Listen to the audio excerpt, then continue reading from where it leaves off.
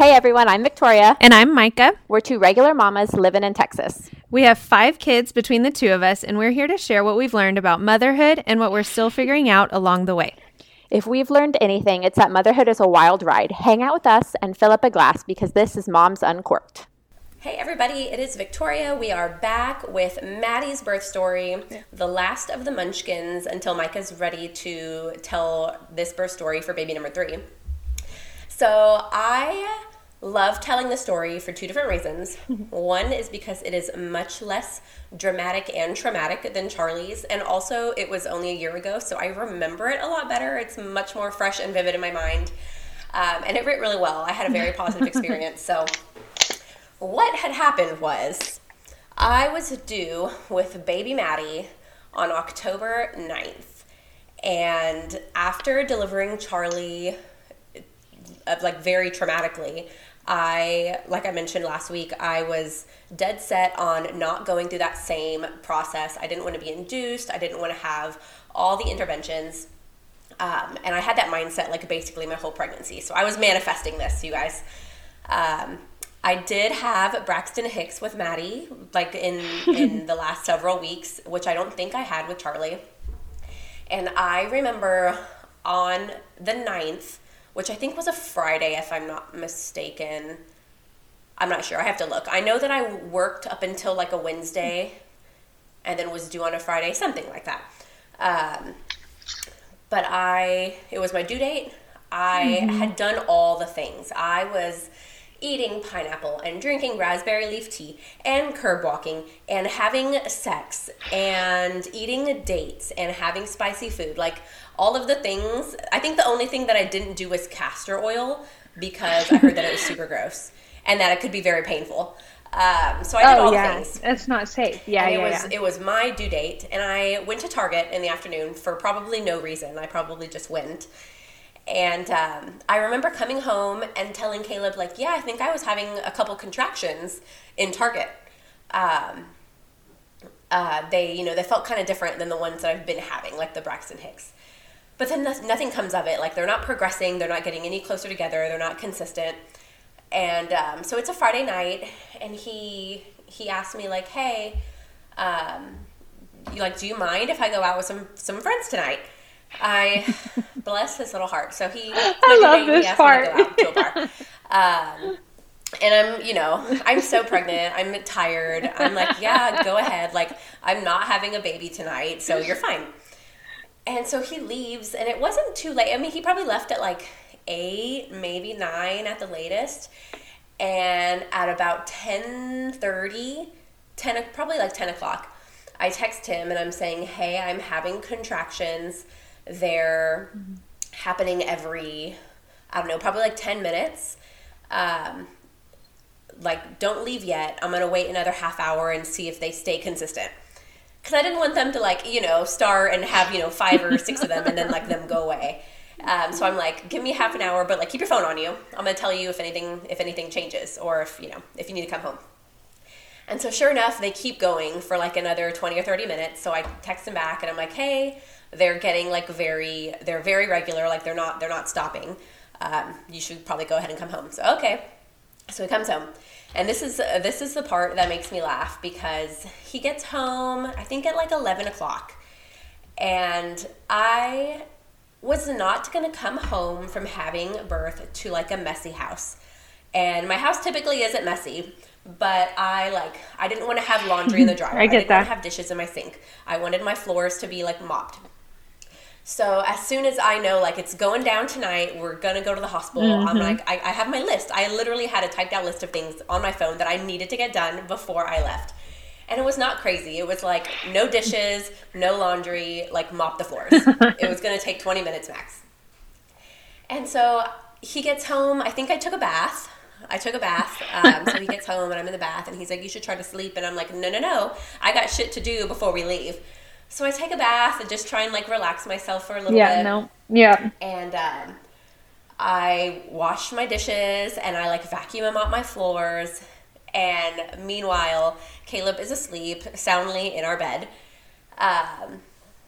So there was that. And We had already made the plan that obviously Charlie was here and he needed to be taken care of. Felicia, my sister, knew that she was like going to be on standby if I were to have gone into labor in the middle of the night. Like, she knew that she was going to be the one that I call to come over. That way I wouldn't have to like wake up Charlie and drop him somewhere. He would have just been able to like sleep normally, wake up in his own bed. And then, you know, whatever, what's going to happen the next day. My in-laws actually ended up coming to pick him up and keep him for the 2 days that I was in the hospital. She was just like the nighttime, get here so we can leave person. And so I text her and I tell her, like, hey, we're going to go to the hospital tonight. It's happening. Can you be here at about 12:30? I was like totally making numbers up at this point. But I was estimating that we were probably going to have to leave the house around 12:30. So she's like, yep, no problem. I'll be there. Cool. Caleb is still sleeping in our bed, sounding like a baby. And I'm, at this point, like, my contractions were getting kind of painful. And in my little cleaning and my errands, I was having to stop every, 7-8 minutes to, like, just brace myself and breathe. I think I even had my little, like, yoga ball out and was, like rocking over it, all that fun stuff. Mm-hmm. And so they just kept, they kept progressing. And what they tell you that not to go to the hospital until you are having contractions 5 minutes apart that are lasting for at least a minute, and that's going on for at least an hour. It's like the 5-1-1 rule or whatever. Because if you go any earlier than that, they're going to send you home. Like, there's nothing, you're just going to sit there and wait. So I was not going to go any earlier. I labored at home for as long as I could. I think I know I waited until my contractions were 5 minutes apart, lasting about a minute for at least an hour before we left. And the timing worked out perfectly because my sister got here and, within 5 minutes, we were out the door. Our bags were packed, like, we were ready. I had to wake Caleb up like 2 or 3 times. I want to throw that out there because he didn't want to get out of bed. And he can hear me telling this story right now. But I had to get him out of bed. And then he was fine. And then, you guys, make sure that when your wife is pregnant, that you keep your gas in your car. Because we didn't have any gas in the car. We had to stop on the way to fill up because we were on empty. So we stopped for gas, and Caleb was like, do you want me to get you anything? Like, do you want a snack or a water or anything? And I think I just had him get me like some sort of, not a Gatorade, but like a Gatorade type drink, And I am hurting. Like, we are in the car going to the hospital. It's about a 20-minute drive, which isn't bad. And it's the middle of the night, so it's not like there's any traffic. But I am hurting. And for those of you who have ever like had contractions and been in active labor, it feels like something is like coming out of your booty. Like, it hurts to sit down. So you're sitting in the car, you're like trying to lift your butt up off the seat. It's so uncomfortable.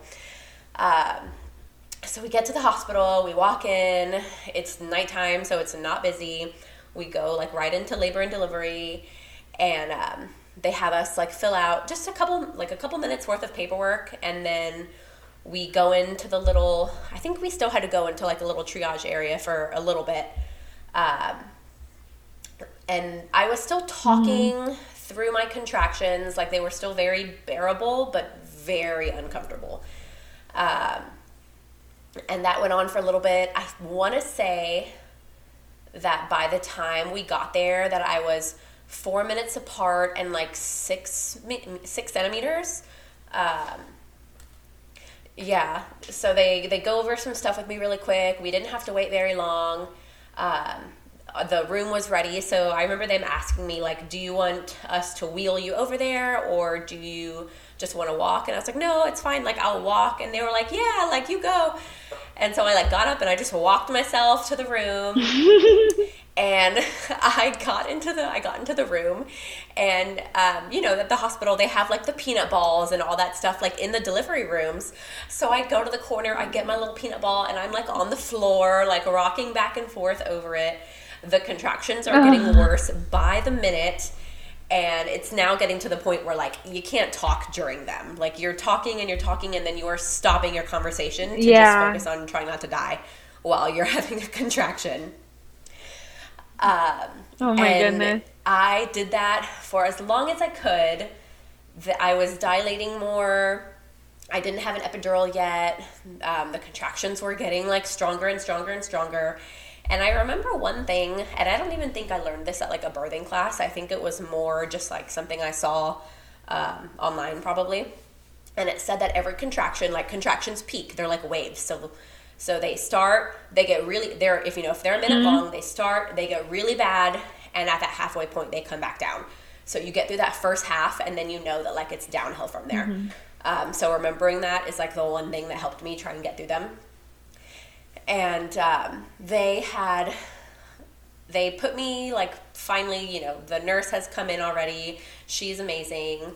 My OB was not the one that was on call, and they actually said like, yeah, we paged the doctor, but she's taking a nap right now, and she probably will come back in later to check on you. Like I was totally fine. Nothing was of concern.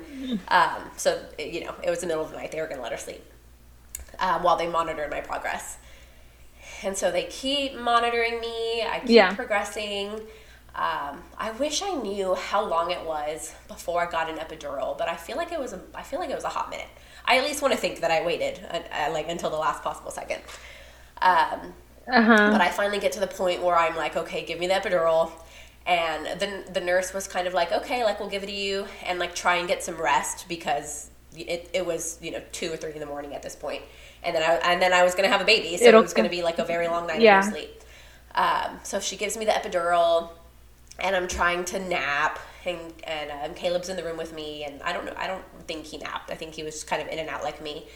The nurse is coming in every now and then to check on me, and at one point I pressed my little call button, and I remember saying like, I feel like something is coming out of me. And they were like, well, what do you mean? And I was like, I don't know. Like, it feels weird. Yeah. Like, I feel a weird sensation. It feels like something's coming out. And so the nurse looks, and my water hadn't broke. And she said that, like, the water sac was just, like, really low. And, like, the word that she used was bulging. But that word kind of grosses me out. In that aspect, she said that. Yeah, that's kind of a trick. Yeah, she was like, oh, it's like it's the water, and like she said it was bulging, but it just hadn't busted yet. And she was like, okay, like you're ready to go. Like let's call the doctor in and let's have a baby. And so she calls in the doctor, and the doctor comes in, and they're like, okay, so it's one nurse, one doctor, and they're like, okay, let's have a baby. Like I get into position, and she's like, okay, like when you feel a contraction, go ahead and push.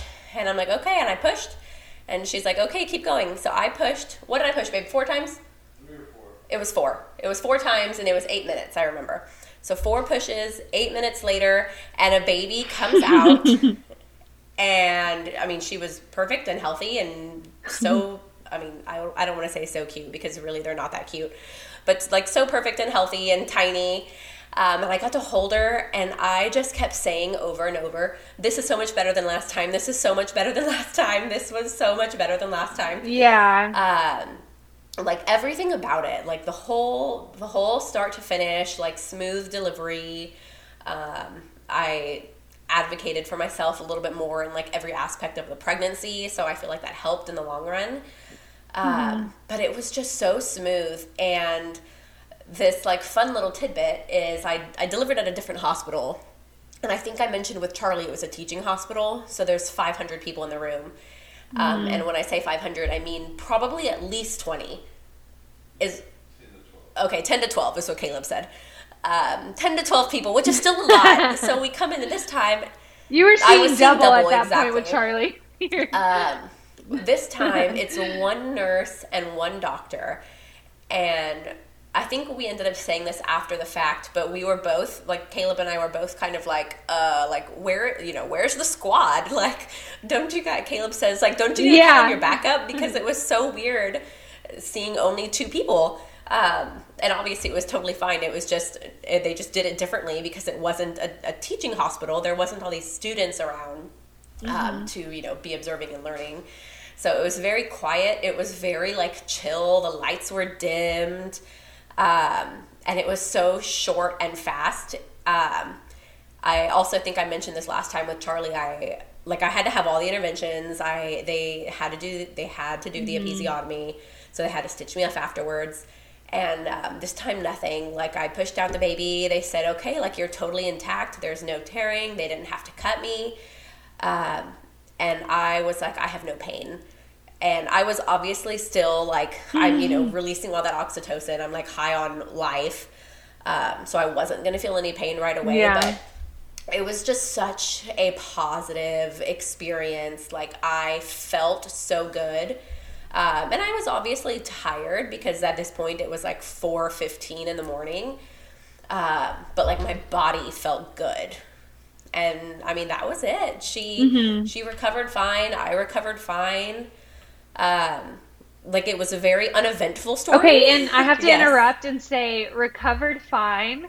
Like I don't remember how many days out you were when I took you to brunch. Oh, I'm pretty sure it was like maybe a week. No, I don't even think it was that because I delivered on a Saturday. I don't even think it was a and week. I think it was a Tuesday. And it was sometime that Yeah, it week. was like the day or two after I got home. I walked through your front door and you freaking like bounded like a little deer into the living room, and I was like, "You did not just give birth." That is like 4 days so ago. funny. Like, Yeah, we had some like, other did a friends little come hop over, skip, and I was like climbing on my "Holy counter, and she shit." said the same thing. She's like, "You're climbing on your counter." And, 2 weeks postpartum. I was like, "I'm fine," but I really was like I had no pain coming home. Like I stopped taking my ibuprofen when I left the hospital. I'm pretty sure I stopped taking it completely. It was just so smooth, so uneventful, but so positive. I loved it. Amazing. Yeah. I love it. I love listening to your story, Maddie, because it is just like I get like tears in my eyes because it's just like the perfect little it's a perfect birth story. It's what like you think wants, will happen. Yeah. And yeah, it's exactly what everybody should have, and it's sad that like we've had now collectively 4 stories between the two of us, and we've only got like one of those, it's crazy. And I even think about like a lot of my friends, and they don't have that either. And so I think it's important to see the differences between the first and the second and learn and do all these things and know that you did make changes to get what you wanted. Now, it may not always turn out that way, but to hear your story of it, I love hearing Maddie's birth story. It's like my favorite. Oh, I know. I'm kind of glad that we have it on recording now. Now we'll remember all of them. I know. I do like that. Oh, I don't think I have anything else. Do I have a What Your Mama Never Told You? I think. Yeah. I can't remember what I said last Did week. your mom, What'd you say? you did say something. You did have a What Your Mama. I don't remember what it was. I can't remember. I think it was. I was just wondering how your mom's births went, how your mom's delivery I don't went. know. I know that we were all vaginal births. I think after me, she had like a hemorrhage. But I don't really know. I mean, I think she never told me anything. So I think one thing that she never told me was that, they're not all the same. Even if you're the same, my pregnancies were identical. I had the exact same symptoms. Nothing was variable between my pregnancies, and my deliveries were so different. What I did during pregnancy was different, but the pregnancy itself was, they were both totally fine. So I think just that, they can be very different.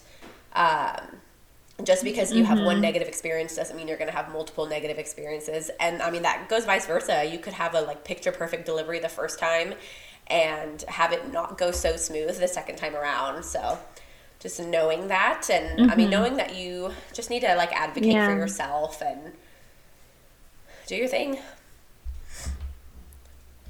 Yep. Well, I love it, and I love hearing Maddie's story. I hope everyone else will too. If you are not following us already, hit us up at moms. Oh, dang it! Underscore? At moms _ uncorked podcast. Uncorked at moms _ uncorked podcast. I'll get it one day. We'd love to hear from you. I hope everyone has a great week. Bye.